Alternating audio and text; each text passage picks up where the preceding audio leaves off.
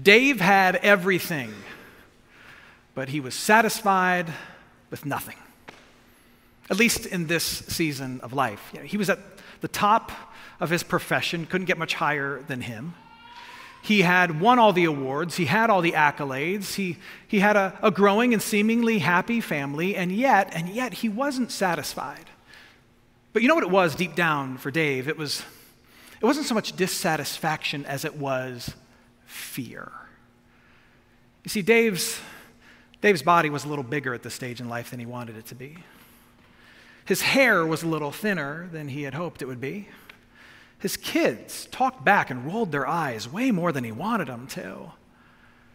His job wasn't boring, but it wasn't challenging. And Dave had this fear, a fear that sounded like this: is this all that there is? Is this all that there is to my life? A body I'm not happy with, kids that are smart alecks, and hair that's fading away faster than the evening sun? Like what? Is this all that there is? And so one Monday morning, Dave decided to blow up his life. That's how he puts it. That Monday morning, he didn't go to his usual meetings. He didn't even go into the office. He stayed at home. And while his wife was off running some errands and his kids were at school, he sat in the front room of his house and he stared out the picture window.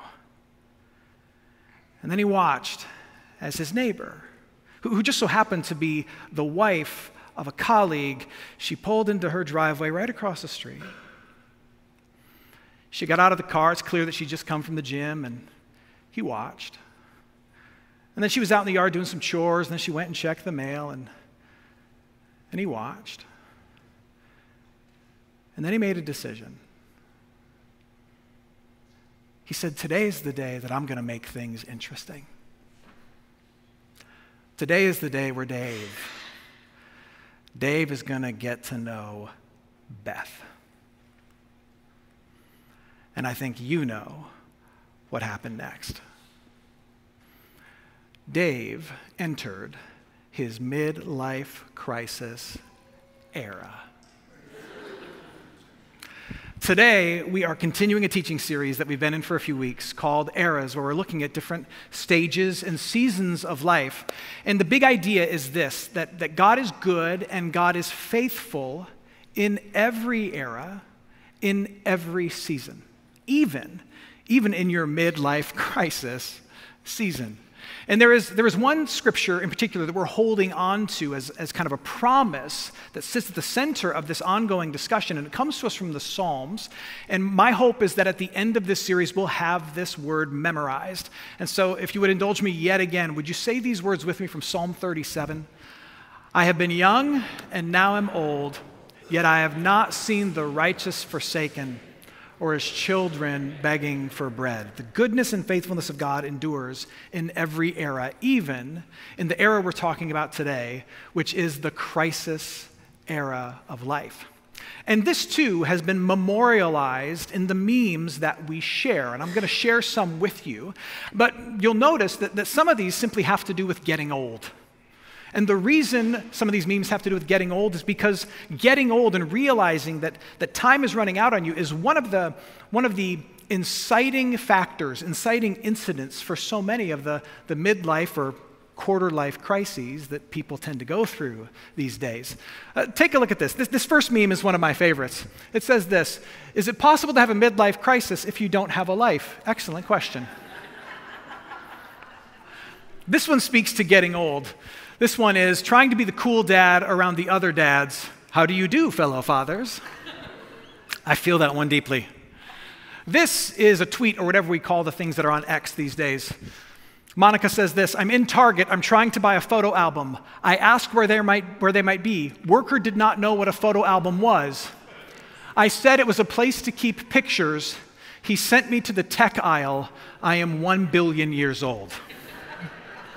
I'm feeling that one too. And this last one is a reel that I saw on Instagram, and it is the response that everyone who is aging feels when they first hurt themselves doing absolutely nothing. Take a look at this. My shoulder is dislocated literally. See this arm? This is as far as I can reach it. Same with this side over here. It's very swollen. I want to say. My shoulder is dislocated. All I did is get up out of bed. Some of you can relate to that. I know I can. So let's define crisis. Let's define this era that we're talking about it. That word crisis actually is Greek in origin. It's a Greek word originally, crisis, and it's used a lot actually in the New Testament. It's typically translated judgment or reckoning. And it makes sense, doesn't it? When someone is in crisis, it's a moment of judgment or discernment or decision. Something is happening that you've had to make a decision is not good, it's not ideal, and something needs to change. And the stakes feel high. The crisis era in life, in particular of the midlife crisis variety, is a moment of judgment. It's a moment of reckoning. You are taking a look at what's happening in your life. And there is discontent, there is anxiety, there may be regret, there may be grief, and often at the heart of it, there is fear. It's a season of discernment and wrestling marked with discontent, grief, and fear. Discontent with the life that you've built, wondering if it's the life that you've wanted. Grief over dreams that you had that maybe aren't going to become fulfilled, or a health that's fading, or relationships that have ended. And fear. Fear that you've lost hold of your one chance to build the one life that you've always wanted. Fear. The middle-aged poet and philosopher Dante. Remember the Inferno, Dante, that guy? You had to read it like in middle school or high school. Dante actually references a midlife crisis. So this has been going on for a really long time because he was a middle-aged poet. And Dante says this. He says this about himself. He says, "Midway along life's journey, I woke to find myself in a dark wood." The crisis era is that season in life, sometimes in the middle of life, where you are awakened to some of the anxieties you have about the life that you've built, and you feel like there's this decision point that you have to address, this reckoning that has to happen where you say, do I stay with what I have? Or do I have to change what I have? Because it feels like something's got to give. And if you can relate to that sense at all, then you may have had, or you may just be in your crisis era. Now, the decision that far too many are tempted to make when they come to that crisis season in their life is a self-indulgent and destructive one. This is where the tropes come from about somebody buying a sports car that they can't afford, or swapping out spouses, or running up the credit card. This is where those come from, because the instinct when you get to this crossroads of crises and saying something's got to give with the life that I built because I'm not happy and I'm afraid that this is all that there is, the instinct is to do something that is very self-indulgent but ultimately self-destructive. And if you haven't felt this impulse yourself, certainly you've reached a stage of life where you've seen other people around you dive into this impulse. Like you've got a friend who it seems like they are happily married, and then all of a sudden, she is just off with somebody else, living a totally different life, and it catches everybody by surprise. You're like, what happened to Wendy? Wow. Or you've got another friend who dives deep into some hobby to the detriment of his family, and it's like they don't even exist anymore. Or you've got somebody in your family who is personally raising the stock of Amazon through all of her credit card debt. Or you've got a friend who you knew here at church, and all of a sudden, not only does he not come to church, but he doesn't talk to any of his friends. He's ghosting everybody in his life as he goes off and forges this new identity as this whole different person. You're like, what has happened to Richard? What in the world? You've seen people go through this, and what happens is they hit that crisis moment where they go, what I have, what I've built, who I am, I don't think it's working for me, and I'm filled with fear that I'm missing out or I'm messing up, and so the only thing I know how to do is to do what feels good because it gives me a sense of control over my life. It helps me feel alive because I'm feeling kind of dead. It helps me exert some agency over my existence, and it's always rationalized the same way. Well, I had to do something And I have to be what? Happy. Have to be. The Apostle Paul actually articulates this mindset in Philippians chapter 3. I think it's verse 19 where he says this. He says, people who have this mindset where I'm going to destroy myself through self-indulgence, their end is, in fact, destruction. Their God is their belly, meaning they just go with their gut, whatever they want to do. And their glory is in their shame, with minds set on earthly things. The decision that far too many make when they reach the crisis point is destructive self-indulgence. I want you to think of a house. Like the typical West Houston single-family, single-story home that was built in the late 1960s, early 1970s that's so common around here. This home was well-kept and has been recently renovated. In fact, if you walk inside of this house, it is very Joanna Gaines top-shelf Target. But if you walk through this house, you'll notice that in the corners of most of the door frames, there are cracks. In fact, a lot of the doors don't even shut. And there are seams in the drywall that are starting to show, and there's pieces of tile that have kind of buckled and broken in various places around the house. And if you've lived in Houston for any length of time, you know that when you see all of these things, when you see the cracks and you see the broken tile and the door won't shut, you know what's going on. What's the issue? What's the problem? Yeah, you've been there too. You've got foundation problems. Think of the midlife crisis era as the cracks are starting to show, and the tile is starting to break, and the doors won't shut. But rather than address the issue, you say to yourself, well, we need a second story.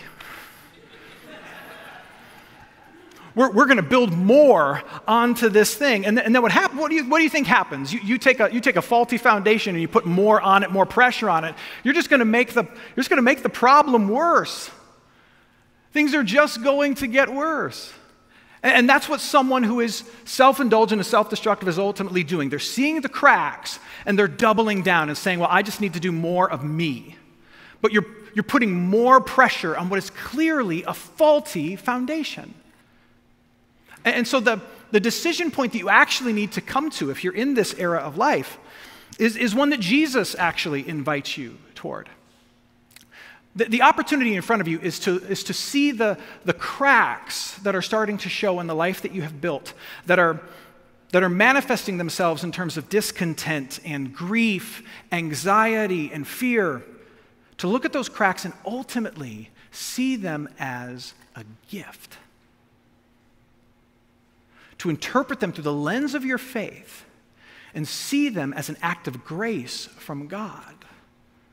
Because God is giving you the gift of recognizing that there is a faulty foundation upon which you have been building your life.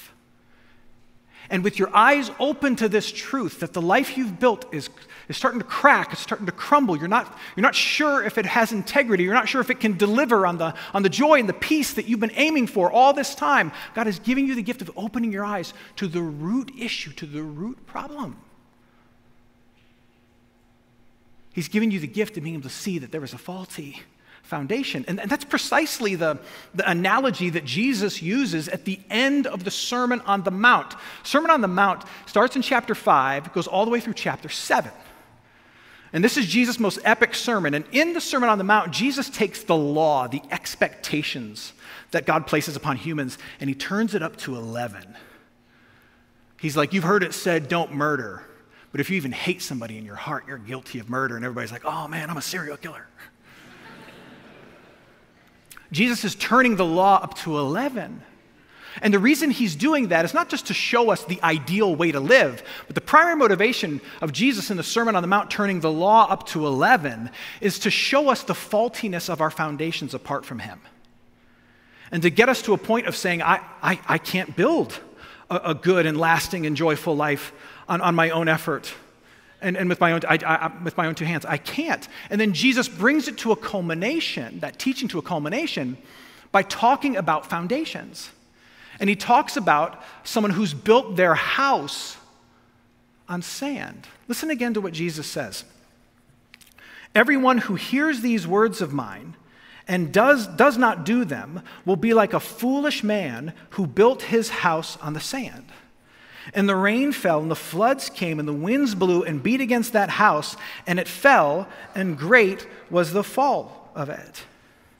Jesus is saying some of you are coming to a realization that you have built your whole life, your identity, your whole sense of self, you have built your life on sand. And that's why you're seeing the cracks, the winds and the waves of an aging body, of a changing spouse, of complicated kids, of an underperforming 401k, of an unchallenging career. These winds and these waves are eroding, and they're starting to crumble this thing that you have built. And what you're realizing is the aspirations and assumptions that you built your life on aren't working for you. And if you persist, it's going to crumble for you. What you need to do is use this opportunity, this revelation, this discontent, turn it into a holy discontent by taking the opportunity, receiving the gift to address the root issue. You need a new and firm foundation.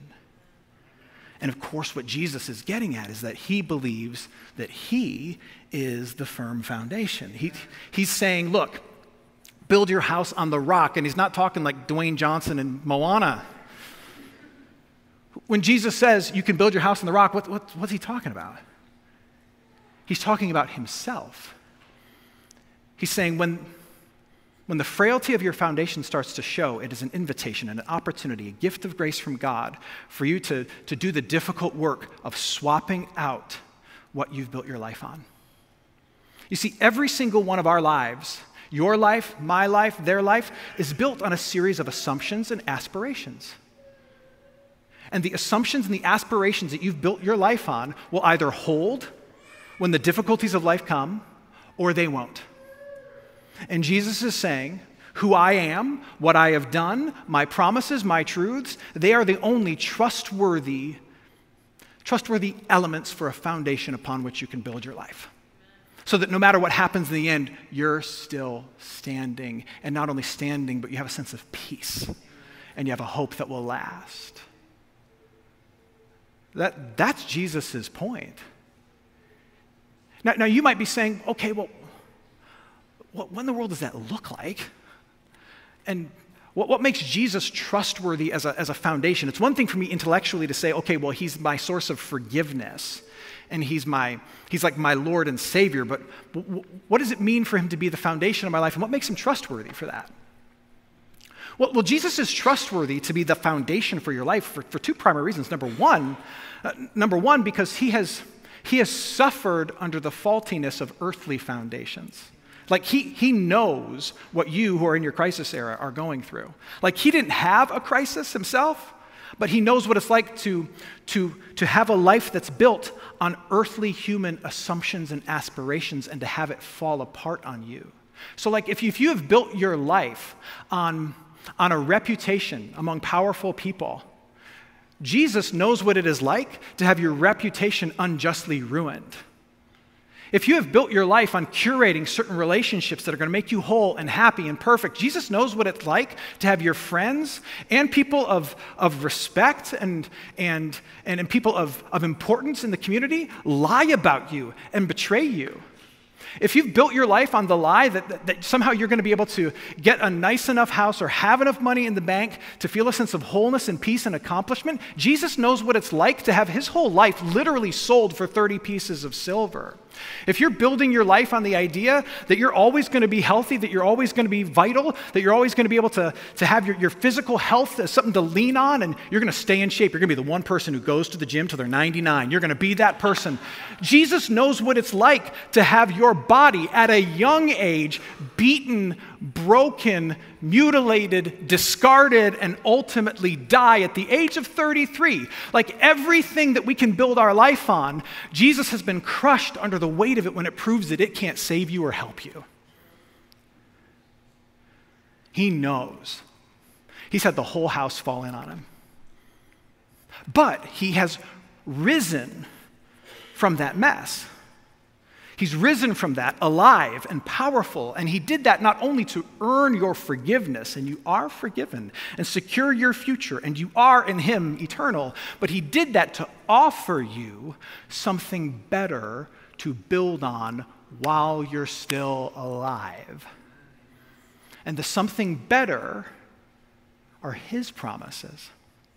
The something better are his truths. The something better is him in general. And the invitation is for you to take a tough look at your life and look at what are the aspirations that I've had? What are the assumptions about myself that I've believed? What are the goals that I've tied my sense of well-being to? And to do the difficult work of digging those things up and saying, this is failing me. Throw it to the side and say, but this truth that I am a forgiven, loved child of God, this will hold. This other truth, this one is failing me. But this promise, that no weapon formed against me shall prosper, that not even death can take me from the Father's hand, and that even if I lose every earthly thing in this life, I have an eternal hope that cannot be shaken or stolen from me. This will not fail me, doing the difficult work of uprooting and replacing. That's the invitation. Now, that might sound hard, and I'll tell you what, it is awful. It is not easy. When you are looking at the things you've built your life on and how they might be failing you, it can feel like dying. But remember, in the kingdom of God, death leads to life. Amen. And that's where this is headed. So now, if you're looking at your crisis era and you're saying, all right, I might need to do some foundation work here because the cracks are showing, and rather than selfishly indulge myself, I'm going to dig in and receive the invitation to rebuild my foundation a little bit. First of all, awesome. Second, you're going to need some things with you to carry with you. You're going to need three things, all right?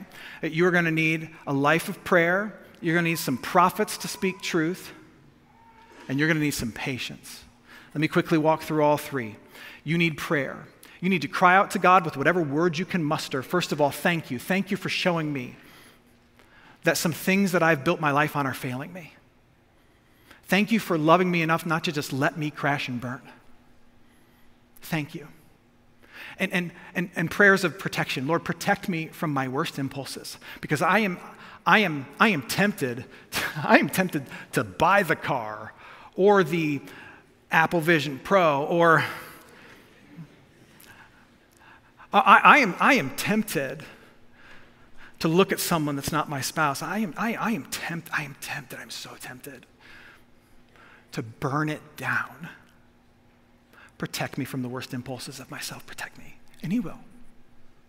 And then you need some prophets in your life. We talk about this every single week. One of the important things in your life, every era, every stage, are people who know the Lord and who know you, who can speak truth to you. You need to invite some people into your life to speak truth to you, so that as you're going through this season of kind of deconstructing and rebuilding around the truths of Jesus, you've got people who have the permission to look at you and say, you are headed in the wrong direction, or you are driving yourself into a tree and you need to stop lest you die. Now, it may become clear to you that at the beginning, that little story I told, that's the story of David and Bathsheba. That's the story of King David. You know what King David had? King David had Nathan, who was a prophet, who burst into David's room and was like, bro, we got to talk. You are burning this kingdom down with your selfishness, and it will not be tolerated. You need people in your life who can say that to you, who can speak truth to you. And then you need patience. Because God will deliver you and rebuild a foundation for you. He will help you replace the lies with the truth of Jesus, but it is hard work and it takes time. But God will deliver you out of the darkness of a season of crisis. Let me say that again. God will deliver you who belong to him, who cry out to him. He will deliver you from a season of crisis. But hear me, it often takes time. But God will deliver. You need patience. You will get through this. Promise me, as your pastor and your friend, that on your worst day, when you have the most discontent, when you are the most filled with grief, when you have the most regret, when you have the question mark over your life of, am I missing the point is larger than it's ever been, on the worst day, promise me, give it one more day. Because God will deliver. God delivered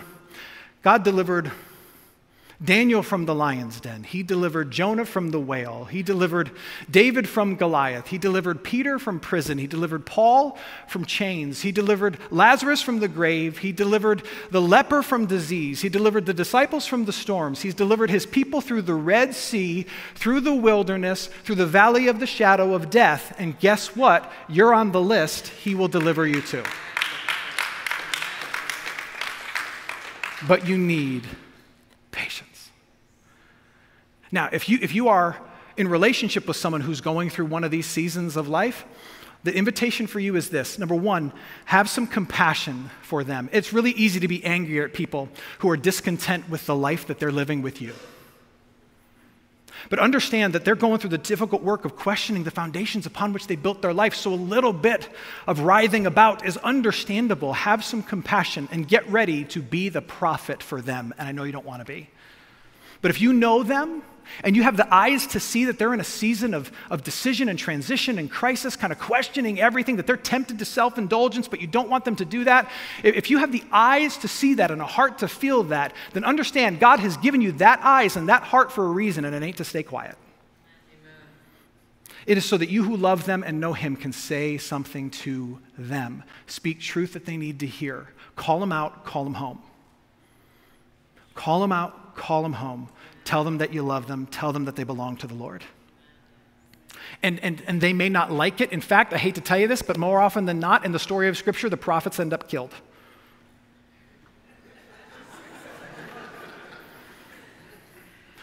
Won't be easy, but it will be worth it. Amen. Every David needs a Nathan. 4 years ago, Lisa and I were told that our house was falling apart. Quite literally, it was falling apart, and we had some serious foundation problems. We ended up having to put in 60 piers around and underneath our house. And the engineer that we were working with at the time, I remember asking him, do we really have to do this? And he looked at me and he said, well, if you don't, it's only going to get worse. And then he described the process of coming into our house, ripping out the floors, being homeless for about 3 weeks, and digging these holes inside of the house, digging tunnels underneath the house. And I asked him, I said, is this going to be as awful as it sounds? And his words to me were this, I kid you not, oh, it's going to be worse. But, he said, it's going to work. And he was true, he was right on both counts. It was worse than I thought, but it worked. If you are in a crisis season of your life, thinking of blowing the whole thing up, hear this word of warning: do not. Receive the invitation. Receive the gift of understanding that some of the things you've been building your life on aren't working for you. And do the work of digging those things up, examining them, and replacing them with the truths of a God who loves you, truths that will last and that will not fail you. And I'll be honest with you, it is an awful task. But it'll be worth it. And it will work. Just ask David. Soon after he's called out by Nathan, he sits down to write a song, write a psalm. He writes Psalm 51. And in the middle of that psalm, he articulates his prayer for a new foundation. And he says, Lord, create in me a clean heart and renew a right spirit in me.